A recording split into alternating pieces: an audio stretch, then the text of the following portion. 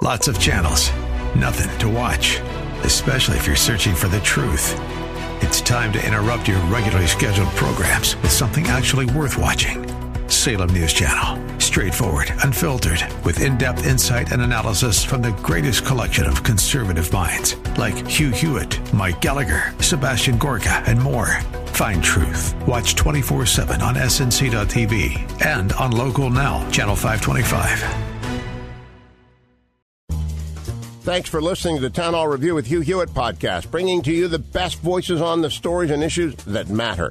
Helping make it all possible is the generous partnership with the Pepperdine Graduate School of Public Policy and ADF, the Alliance Defending Freedom. Here's another piece I'll trust you enjoy. Just as in the Texas case, the Supreme Court found, because district courts holding trials, hearing evidence found, that this kind of restriction on abortion, limiting abortions to providers who have admitting privileges at hospitals within 30 miles, does not help women's health. It actually doesn't. I don't think that's what they found. I think that the justices said that it was unconstitutional to have this law in place. But I don't think that they made a judgment on whether or not it was good for women to require abortion practitioners to be actual doctors. I disagree with Mr. Stephanopoulos' view of what took place at the Supreme Court. But let's talk about it with someone who knows the case much better. Denise Harley serves as senior counsel for the Alliance Defending Freedom. She was with us when this case went to the big court. And Denise, it's always good to have you at Kevin McCullough Radio. Welcome back. Thanks, Kevin. Always good to talk with you. Did not come out the way we wanted to. Why? Yeah, that's a great question. I think that, from what I can tell, the controlling opinion is Chief Justice Roberts' concurrence. He concurred only in the judgment. He did not agree with the four liberal justices in their reasoning. But what his bottom line was that this is very similar, in his view, to the Texas case that was decided in 2016. And so that was basically his reasoning. He said this is a very similar law, similar facts. And even though I thought that he thought that decision was completely wrong back 3.5 years ago, he now says, well, but once we make a decision, we have to stick with it. So the whole stare decisis thing. This whole stare decisis, which sometimes they like it, sometimes they don't. Yeah, well, let's talk about it for a second, Denise, because for people that were not following the Supreme Court docket very carefully, this Louisiana law that was decided affected what was the, in essence, claim as to why the state of Louisiana wanted to put it in place to begin with? Well, Louisiana had a track record of abortion providers there offering substandard care, botched abortions, failure to report harm to women, destruction of medical records, no sanitizing instruments, and on and on and on. So the Louisiana legislature, in an overwhelming bipartisan bill, passed a measure that simply required abortion providers to meet the same standards that apply to other outpatient surgical doctors throughout the state, which is to have admitting privileges to a hospital. And what that does is pretty much ensures a certain level of competence, and it ensures that women, when something goes wrong during abortion, can have a continuity of care. And the abortion businesses challenged this law. No women came forward to challenge this law. Abortion businesses saw that it might hurt their bottom line and make it a little more inconvenient for them. And so they launched this challenge and fought it all the way to the Supreme Court.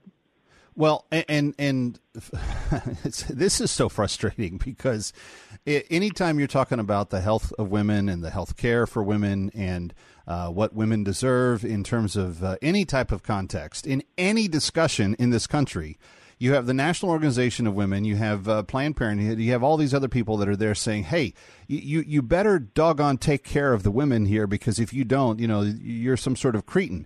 It seems as though they were very silent on this issue of having substandard, basically medical junkies, dropouts from medical school in some instances, be allowed to do very invasive procedures under these circumstances.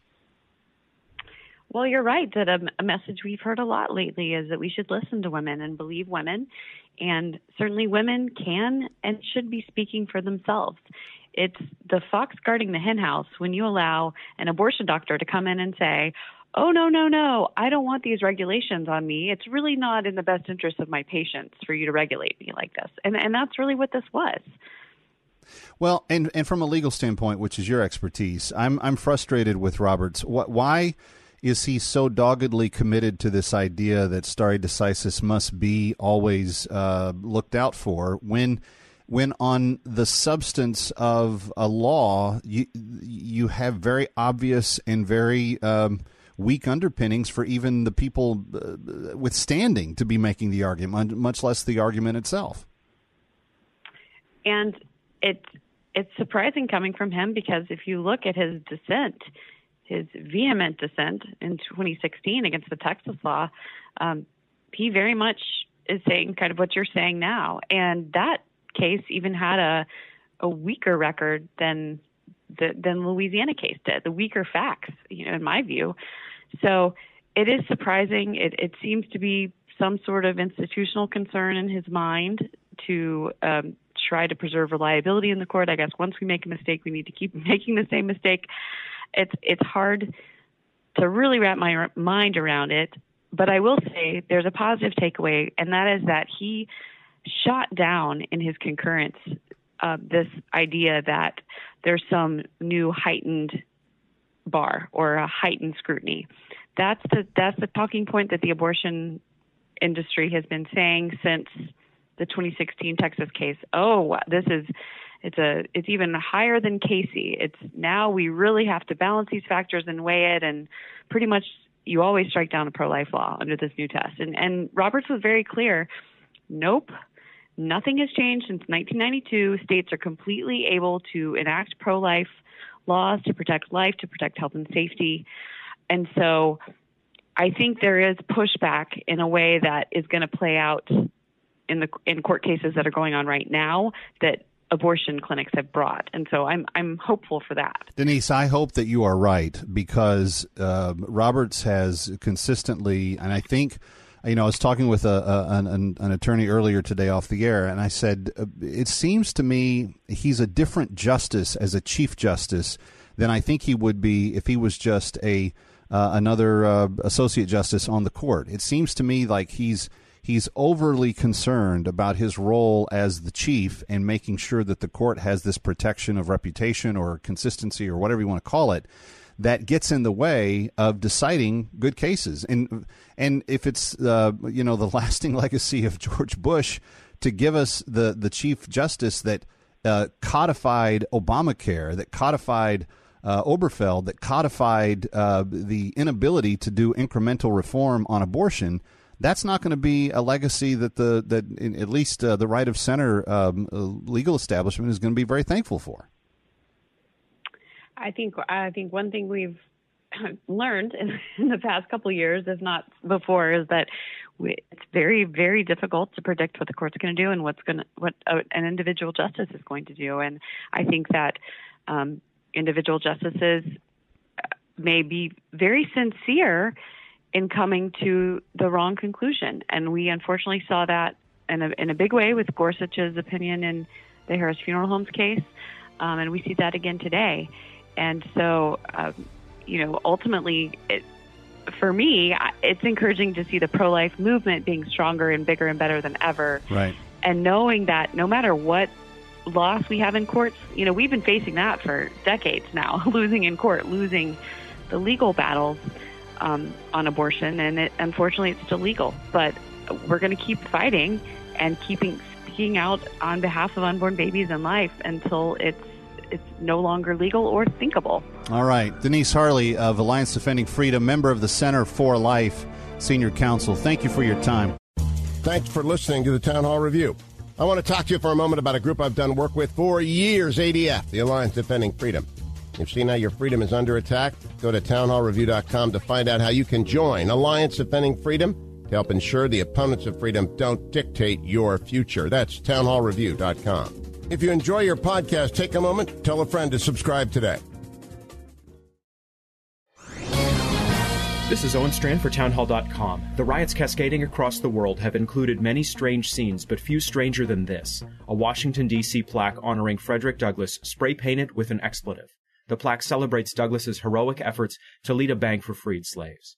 Like statues of abolitionists John Greenleaf Whittier, Ulysses Grant, and Matthias Baldwin, anti-racist rioters treated Douglas's memorial as if he was complicit in racism simply for living in the past. This erasing of history may have played well in the moment, when the police staggered and the windows cracked, but it will not play well in the long term. History can be attacked, but it cannot be deleted. Long ago, Douglas said this, "The soul that is within me no man can degrade. What is true of his soul is true of his legacy." Anarchist rioters may have tried to degrade Douglas's contributions, but no one can deface his memory. I'm Owen Strand. Alliance, defending freedom, protecting religious liberty. Click on the banner at townhallreview.com.